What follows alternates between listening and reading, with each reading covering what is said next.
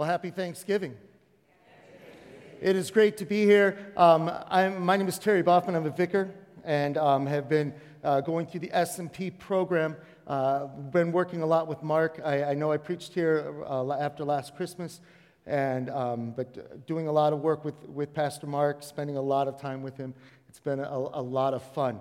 And as we continue to go, I'm certified for ordination, just waiting for the call, and I know God will certainly bless it when it does come through. But it is a great honor to be here tonight and a blessing to share the word on this Thanksgiving. So grace, mercy, peace from our Lord and Savior Jesus Christ. Amen. We're going to start a little different tonight. It's actually going to require you to come out of your box for some of you, and you're going to actually have to talk to somebody. Ooh, yeah, there you go. So I'm going to ask you this question, and then I'm going to just give you very quickly, 5 seconds, maybe 10 seconds or something, but very quickly I'm just going to have you just lean to someone on your right or lean to someone on your left. If there's no one sitting next to you, turn around, find someone that's close, and you're going to tell them your answer. Now, before we get to this, you have to understand there is no wrong answer. So if the person says something that is not what you were going to say, don't give them the look like they're wrong. Just smile and nod and listen. And let them share what they feel and how they're thinking at this moment. So here's the question, and it's deep. For what do you give thanks tonight? For what do you give thanks tonight? Talk.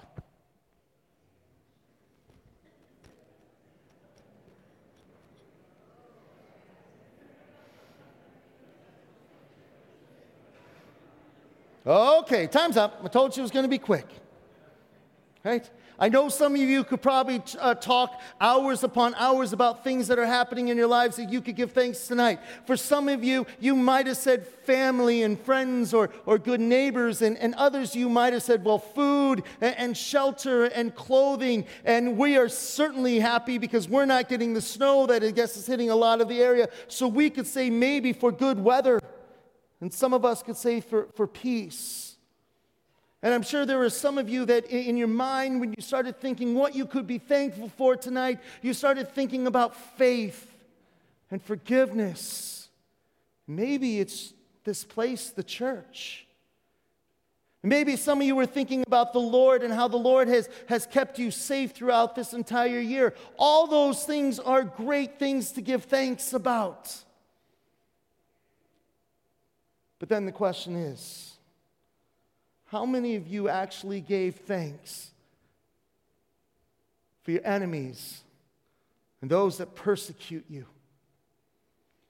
For the discipline, for the hardships, for those difficulties, for all those trials and temptations and tribulations. Certainly, God has blessed you through those things. You've all gone through some of them this year. And when you think about it, you could think that these things have caused you to rely more upon Him. Or it has driven you back to get more into His Word and into prayer. Or maybe it's humbled yourself more in His repentance and forgiveness. Those are great things to give thanks about tonight. Because those things are the result of what God has done for you. And then there are probably some of you that thought, well, maybe we should give thanks for what God has done in this world and lives that we aren't even aware of. For all those accidents and crimes and diseases that have not come our way, we should be thankful for. And some of you might have said for those temptations of the devil that God has foiled and that evil has not befallen upon us. I'm thankful for that. Maybe it was for the protection of His angels. Or His hand leading us and guiding us every step of the way. These things too are amazing things to give thanks about. And then as part of our priestly service to our neighbor, we should give thanks for them.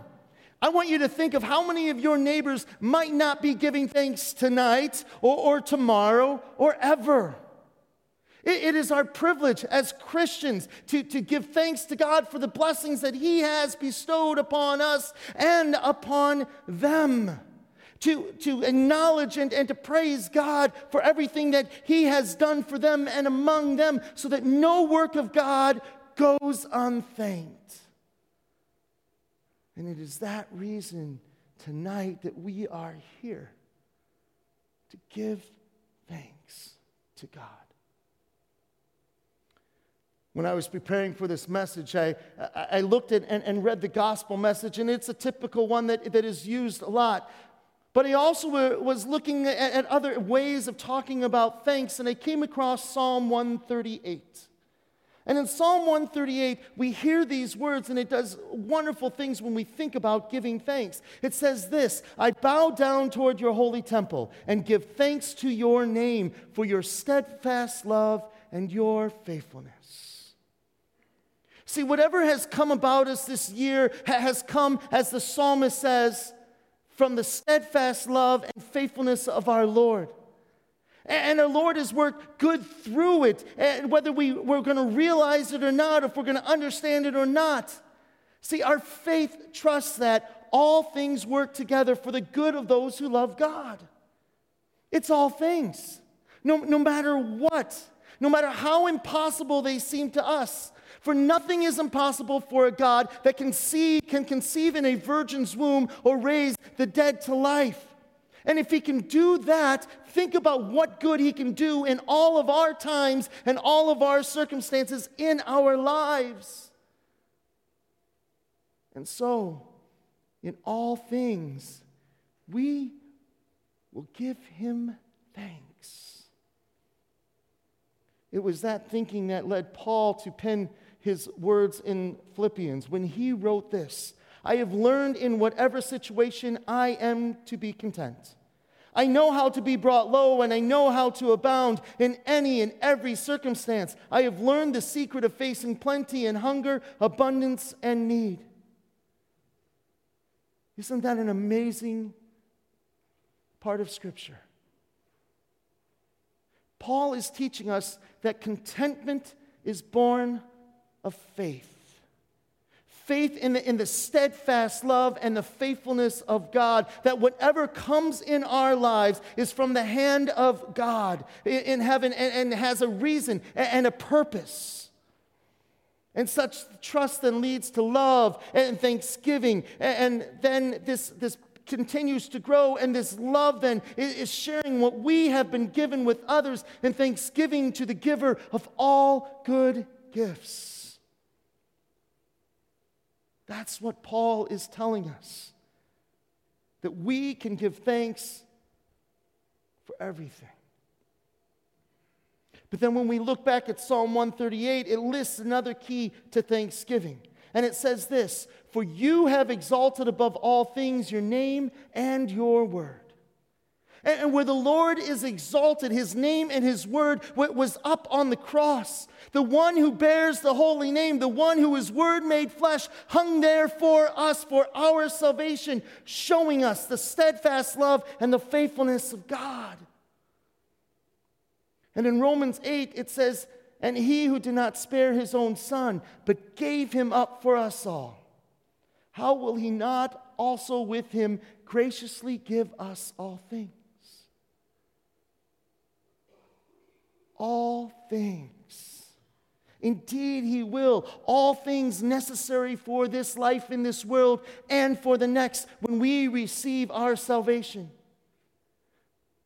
And the forgiveness of sins that has set us free from Satan's bondage. Because of the death and resurrection of Jesus, we can now live our lives as thank offerings to our Father. And so we give thanks tonight.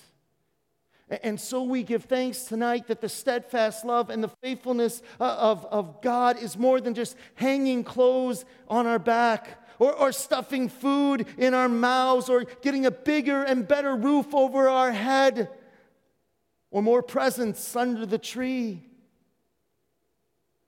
It's that the steadfast love and the faithfulness of God will always do what is best for us, even when that best is hard.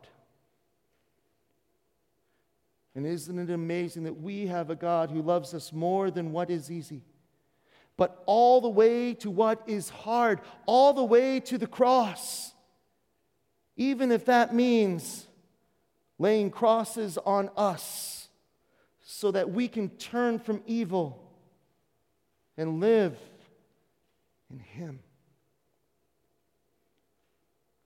Tomorrow, people all around our country will gather around the table. And I know many will give thanks. Many will give thanks for that turkey that gave up its life so that they can eat. And after they eat, the chemicals in the turkey is going to make them drowsy. And they are going to sit down on the couch, click on the TV, watch the Lions lose, and fall asleep. True? Oh, how true. But tonight we gather around the table of our Lord.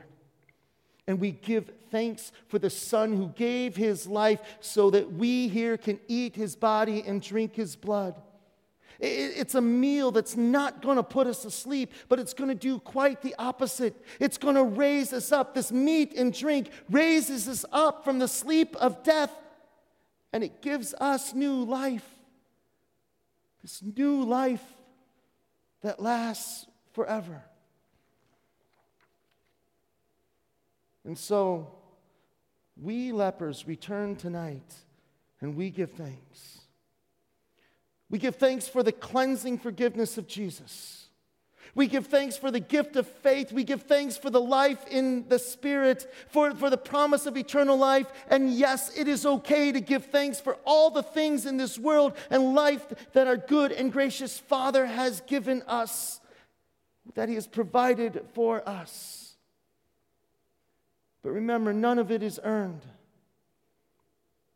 None of it deserved. All a testament of the steadfast love and the faithfulness of God for us in Christ Jesus. For in all things, as Psalm 138 continues to say, the Lord will fulfill His purpose for you and me. And that truly is the reason why we should be giving thanks.